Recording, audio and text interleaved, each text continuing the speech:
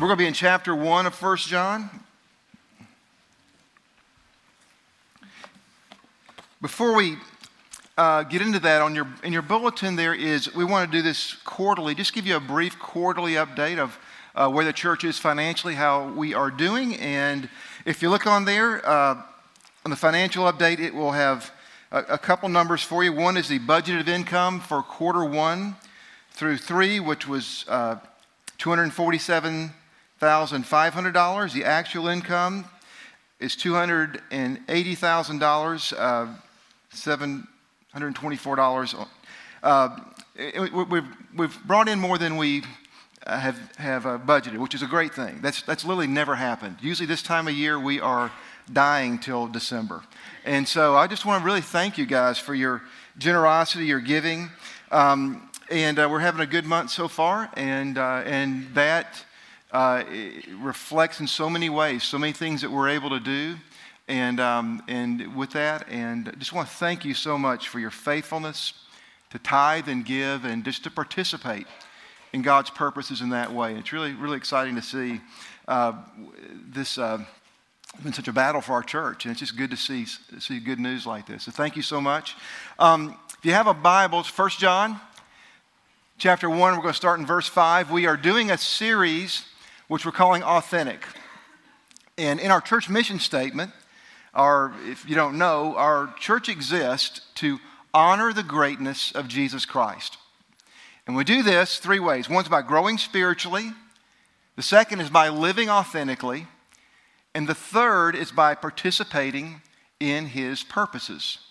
Honor the greatness of Jesus Christ by growing spiritually, living authentically, and participating in His purposes. Now, if I were to ask you, one of the things you would say you love is someone or something that is authentic. We all agree with that? We love authentic. If a relic is authentic, it enhances its value. I've got a letter in my home that my grandfather gave to me, passed on in our family, that was written by George Washington during the Revolutionary War. It is worth something because it is authentic. And so we all have different ideas about what authentic is. I would encourage you sometime, I did this a couple of weeks ago, just to get a piece of paper and write the word authentic on it and write down what comes to your mind when you think of authentic. Some of the things that came to my mind were, one is old homes. Yeah, I think old homes are authentic. I don't know why. I just think there's something very authentic about old homes, old structures. Like, I love this facility for us. I've loved it ever since, for 8 years, for our church to meet in, because I just think something about old and classical and, paint peeling off the ceiling, although one day that will be fixed, hopefully. But one day, there's something about that to me is just kind of grainy and authentic and really cool. An old home, our ministry center is in a 100-year-old house on Millage Avenue. It's 10 feet tall and floors creak and it's hardwoods and, pocket doors. And to me, there's something just authentic about that. I think of authentic too. I think of maybe a really cool song, great hit song that someone takes and they strip it down and they just play it and sing it on a piano. You ever seen that happen? Or a guitar? Very simple performance where the raw quality of the song is enhanced, the voice and the meaning and the singer's ability to really own that song and possess it really comes out. I just think there's something really authentic about a great unplugged performance. Really powerful. Last week we went to a movie, my wife and I, with some guys on our staff, and we went to I won't tell you the name of it, but it was rated 90 on Rotten Tomatoes. And I thought, okay, this is going to be a great movie. It was a special effects movie. And I just hated the movie. My wife was for 3 days going, I can't believe you drugged me to that movie. Something about a special effects movie just doesn't. Friday we went to go see a great movie called A Man Named Ode. Real simple story. It was in Swedish. It had the closed captions, so you couldn't even understand the language, but it was a great story. It was funny without trying to be funny. It was really cool. And to me, it was just something very authentic about that movie, Et Cine, no less. And so when we talk about authentic, we have a lot of different ideas will go off in our heads. But the original idea of authentic, as it's talked about in the Bible, and it's sometimes translated genuine or sincere, it literally means to unmask or to uncover something. Take away the paint, take away the veneer, and it's what is really, really, really true. And when we talk about Christianity being authentic, it's about taking away the veneer. It's about taking away the pain. It's about taking away the performances and some of our little preferences. But it's really getting down to what type of wood is underneath the paint. What type of grain? What type of quality is really underneath there? And when John writes his letter, he's writing it, this is probably the last book written in the Bible. It was written probably after Revelation was written. And John is writing about some concerns. He is looking around and he is seeing where he lived in Ephesus, he's seeing movements in churches and sort of tendencies in the churches to sort of stray from an authentic Christianity.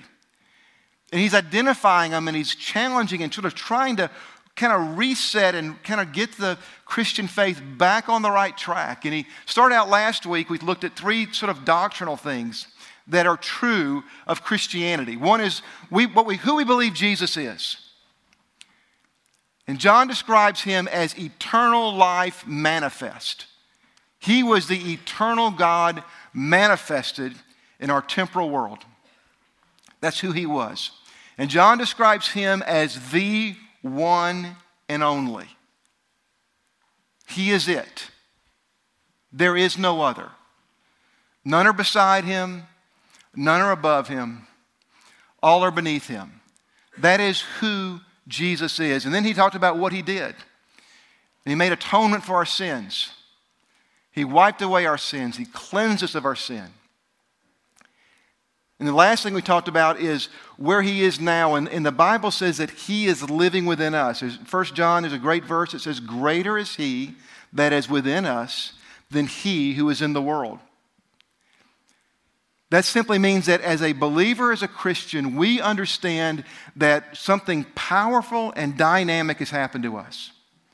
That God's empowering presence dwells in us by the Holy Spirit. And what that means is you and I can take on the challenges of sin, of life, of our background, of our past, of our fears, and we can, in battle, be successful. We can prevail. We have more on our side than is opposed to us. There's a certain attitude we need to have about spiritual growth and the importance and the dynamic of what happens when we connect with Christ. So those are 3 truths we looked at. Now I want to read this passage and talk about just another aspect of authentic Christianity that John gets into. 1 John 1:5, John reads and he says, "This is the message that we have heard from him and declare to you, God is light, in him there is no darkness at all. If we claim to have fellowship with him, yet walk in the darkness, we lie and do not live out the truth. But if we walk in the light as he is in the light, we have fellowship with one another, and the blood of Jesus, his Son, purifies us from all sin. If we claim to be without sin, we deceive ourselves, and the truth is not in us. If we confess our sins, he is faithful and just to forgive our sins and purify us from all unrighteousness. If we claim we have not sinned, we make him out to be a liar, and his word is not in us." Look at chapter 2. Let's read a few verses there. He goes on, verse 1, "My dear children, I write to you so that you will not sin. But if anybody does sin, we have an advocate with the Father, Jesus Christ the righteous. He is the atoning sacrifice for our sins, not only for ours, but for the sins of the whole world. We know that we have come to know him if we keep his commands. Whoever says, 'I know him,' but does not do what he commands is a liar, and the truth is not in that person. But if anyone obeys his word, love for God is truly made complete in them. This is how we know we are in him. Whoever claims to live in him must live as Jesus did. Now, here's a real simple thing that is absolutely essential if our Christianity is going to be authentic. We must calibrate our lives around the truth. It's real simple. But if our faith, if our Christianity is authentic, it's because we calibrate our lives around the truth. Now, if you read this section, John comes out of the block in verse 5. And he says it's about God. God is light. In him there is no darkness at all. And he is saying something about the nature of truth. And he's referencing the creation. We know how Genesis 1 tells us the creation happened. There was a time when there was nothing. There was void. There was no time. There was no space. There was no matter. And God said, what did he say to begin the creation? Let there be light. Let there be light.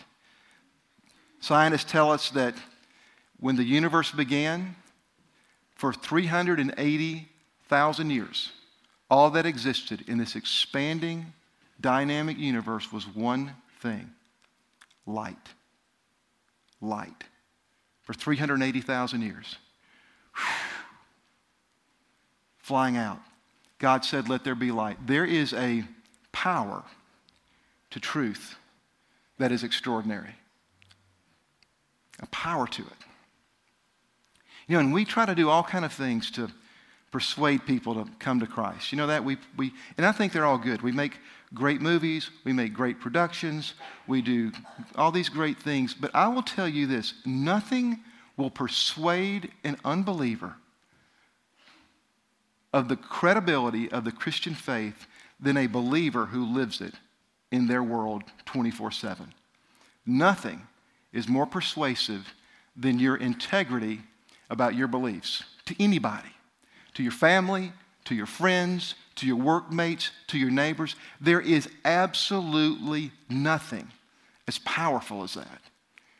John says this, hey, God is light. There's no darkness in him. And then as he goes on here, he says this, and it's a really challenging thing. Verse 6, if we claim to have fellowship with him, yet walk in the darkness, we, what? Lie. And do not live out the truth. What's he saying there? And John's going to do this in this section. He's going to have several times he's going to say, if we claim, if we claim. What about if I claim I'm a Christian? I claim Jesus. That's my guy. But I don't live it out. What does John say about my confession? It's a what? It's a lie. It's a lie. And he just basically says, you know, if you don't practice it, you aren't it. You know, I could get out here and tell you I'm a swimmer.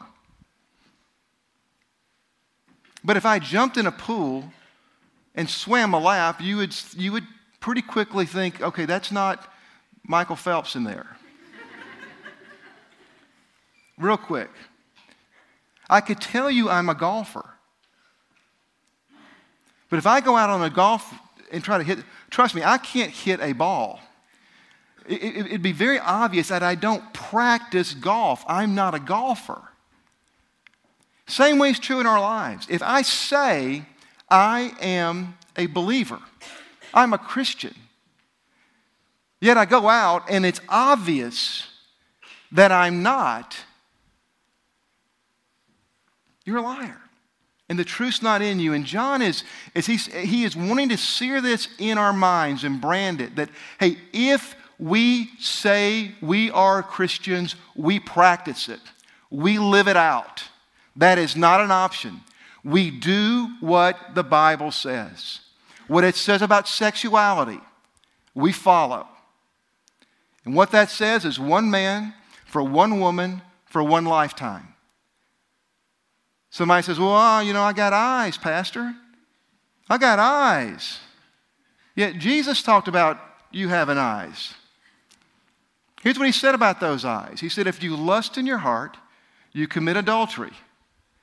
And then he said the next verse, if your eyes offend you, pluck them out, because it'd be better to go to heaven blind than to go to hell with your eyes. He doesn't seem very understanding of our dilemma, does he, guys? You know, I see Christian businessmen talk about their business practices at times, and they'll go, well, you know, it's business. What does that mean? What on earth does that mean?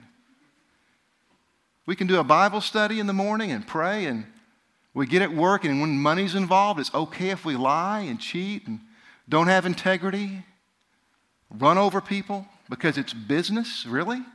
It's Christianity, friend, where you work. It's business second. It's representing Christ first.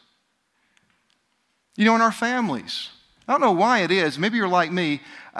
Some reason I think it's great to treat everybody else good and be a great Christian to everybody else but my spouse. Anybody else like that? But you know what? I'm going to be honest. That's phony.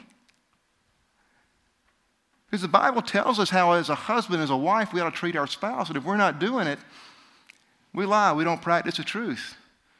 But the Bible says about money, about generosity, about giving, what it says about anger, about relationships. Look, if we're going to be authentic in our Christian life, and we say we love being authentic, we need to take this seriously. If we say, but we don't practice, we lie. John says if you claim it, you got to live it out. Look at the next thing here, and this is kind of interesting. You skip down to a few verses. Verse 8 is another claim that he hits here. And he says this in verse 8, if we claim to be without sin, we deceive ourselves and the truth is not in us. If we confess our sins, he's faithful and just to forgive us and purify us. Verse 10, if we claim we have not sinned, we make him out to be a liar and his word's not in us. And this just kind of throws you off a little bit.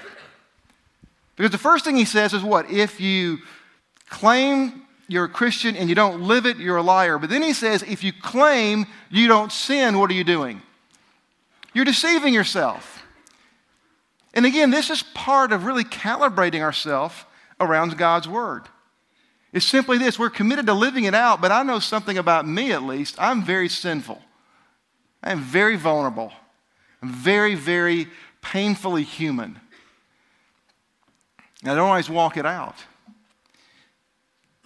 What he's saying here is that if we act like we aren't sinning when we are, we don't deal with things that we know are wrong in our life. It's just not. That's not cool. There's a really powerful parable. I mean, someone asked me what's my favorite parable of Jesus, and I know they're all great. You're supposed to say that. And they're all wonderful, and they're all the same. But to me, the one I think is most important, or I think very relevant for where a lot of Christianity is in America, is found in Luke chapter 18. And it's the parable of the Pharisee and the publican. And what happens there is really interesting. Jesus talks about a guy who's a Pharisee. And a Pharisee back then were religious leaders. They were guys like me, good Christian religious leaders. They were the respected clergy. And he went to the temple to pray. And also there was a tax gatherer. There was a sinner, somebody who in society was very despised. Think about who that might be for you. Someone who you just think, oh, come on. And that person's there. And the Pharisee goes in there and he goes, thank you, God, I'm not like everybody else. I'm a tither. I don't do this. I don't drink. I don't chew. I don't run with women that do. I don't know what else he said, but he was basically giving this line about how good he was, what he didn't do, and how wonderful a Christian he was. And then there was a tax gatherer who was on his face and he was beating his chest. And he was crying out to God. He wouldn't even look up. He said, God, have mercy on me, a sinner. And Jesus asked a question. Who do you think went away right with God? Who went away right with God? The confident, moral purist? Or the broken, defiled sinner? And you know who he did? Is the broken, defiled guy. And it is so easy for us as Christians to be that guy once in our life, to become a Christian, and then become the other guy, the self-righteous, condescending. Being morally condescending is so invigorating. You ever been that way? I've been that way. To just think, it's incredibly intoxicating in a terrible way. And Jesus is pointing this out, that we are still sinners. We need to calibrate our life. We need to check ourselves out at times. When Simon Peter first came to Christ, he fell on his face and said, "Depart from me, I'm an evil man." 3 years later, Jesus is about to be arrested. He said, "You know what? I'll never leave you. I've become a different guy." And a few days later, he realized he wasn't that different. You ever had that experience in your life? It's always important we recalibrate ourselves. We check ourselves out. We go, am I really living this out? Am I in sin? Check out our attitudes about other people, that we're not condescending and looking down on others. There's a phrase that really ought to be true of Christians. I don't know if you've ever heard this, but it's a phrase for someone who has been given a lot and thinks they earned it. It says, that guy was born on third base and he thinks he hit a triple. Think about that for a second. I'll catch up with you. You baseball people. He's born on third base and he thinks he hit a triple. Christians, by the grace of Christ, we're born on third base, aren't we? Correct? We didn't get there on our own. Complete gift. Completely what he did. We don't need to act like we hit a triple. Amen? We don't need to act like we hit a triple. It's just very inauthentic. And this is the kind of thing Jesus is dealing with and John's really talking about here. And as he goes on, it's really kind of cool because we do confront our sin, we confess our sin, and he has this really powerful stuff, he says, that if we do that, God's faithful and just to forgive us and cleanse us. Now, how is it that God is faithful to forgive you and it's just like it's what he's supposed to do? That's kind of an interesting thought. God's faithful to forgive you, and he's just, like it's the right thing for God to do, to forgive you. And he goes on to explain himself. He talks about how we have an advocate with the Father, Jesus Christ, the righteous. An advocate is simply the same as almost a defense attorney. A defense attorney comes up and is basically making the case to the judge that you should be let off. Jesus is our defense attorney, and then he tells you what his evidence is. And his evidence is basically this. He is the atoning sacrifice for our sins. He purifies us from our sins.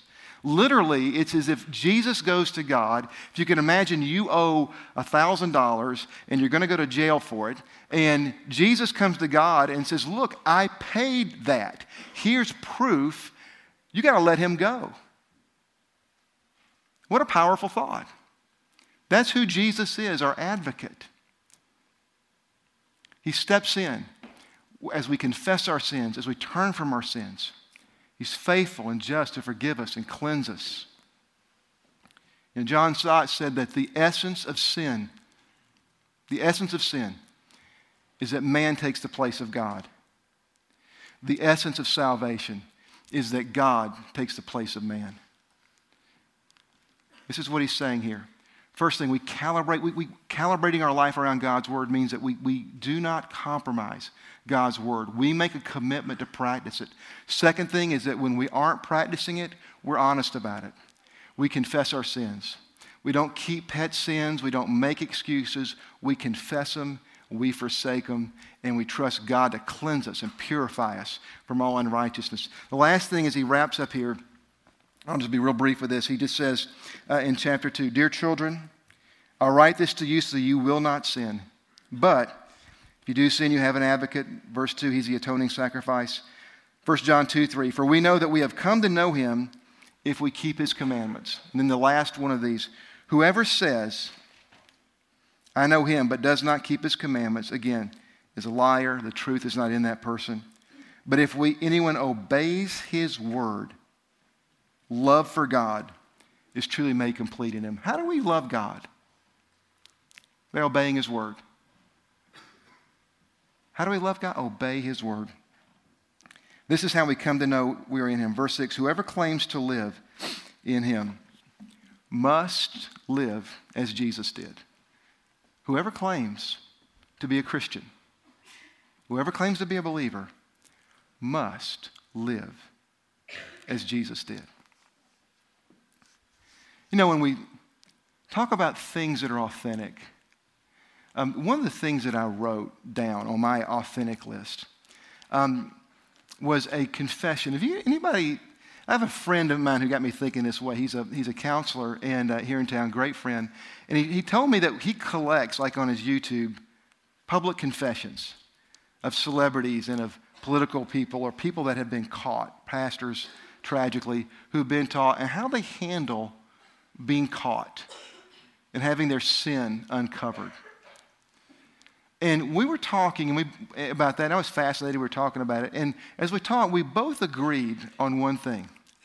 The most powerful and authentic confession we ever saw was by a football player who played quarterback here in Atlanta years ago, a guy named Michael Vick. And he was on top of the world, young athlete, signed literally a $100 million contract, was on the cover of Madden Football, very popular, Nike commercials. And he just, from his old life, had a dog fighting ring. And he tried to cover it up, and it came out, and it blew up on him, and he ended up going to jail. He had a really harsh sentence, I think a very unreasonable sentence, a lot of people would say. When he got up to the podium and he realized his wealth was gone, he was going to be in jail for a long period of time, he got up, and it was the most raw, honest, powerful confession you've ever seen. Genuine. He wasn't thinking about how to leverage this for the future or retaining something. He just was painfully honest with himself about what had happened. He went to jail for 1.5 years. He got out, continued his football career, did real well. But what's amazing about him is he had a chance to do chapter 13, run away from his bills. He didn't do that. He literally used all his money to pay up every bill he had. He walked it out. Powerful. Powerful thing. And there's something very powerful about the authenticity of you and I as professed Christians being very gut honest about who we really are before God's Word.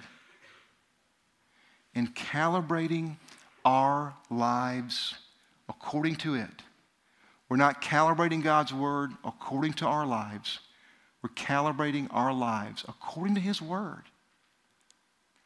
No matter what it costs. No matter what we don't have in this life, we will do that. We will be authentic to what we believe. And that does not mean being perfect. But it means the practice of calibrating our life around His Word and confessing our sins when we don't. When we don't. I'm going to close this one real powerful verse. It's in Isaiah 66, verse 2. God speaks and He says, "Who will I look to, and on whom will I show favor?" He says, "The one who has a humble and a contrite heart, who trembles at my word." I just pray, God, bring a want for that into our lives. If we want that, if you want that, I'm going to tell you, your faith will be authentic and it will be powerful.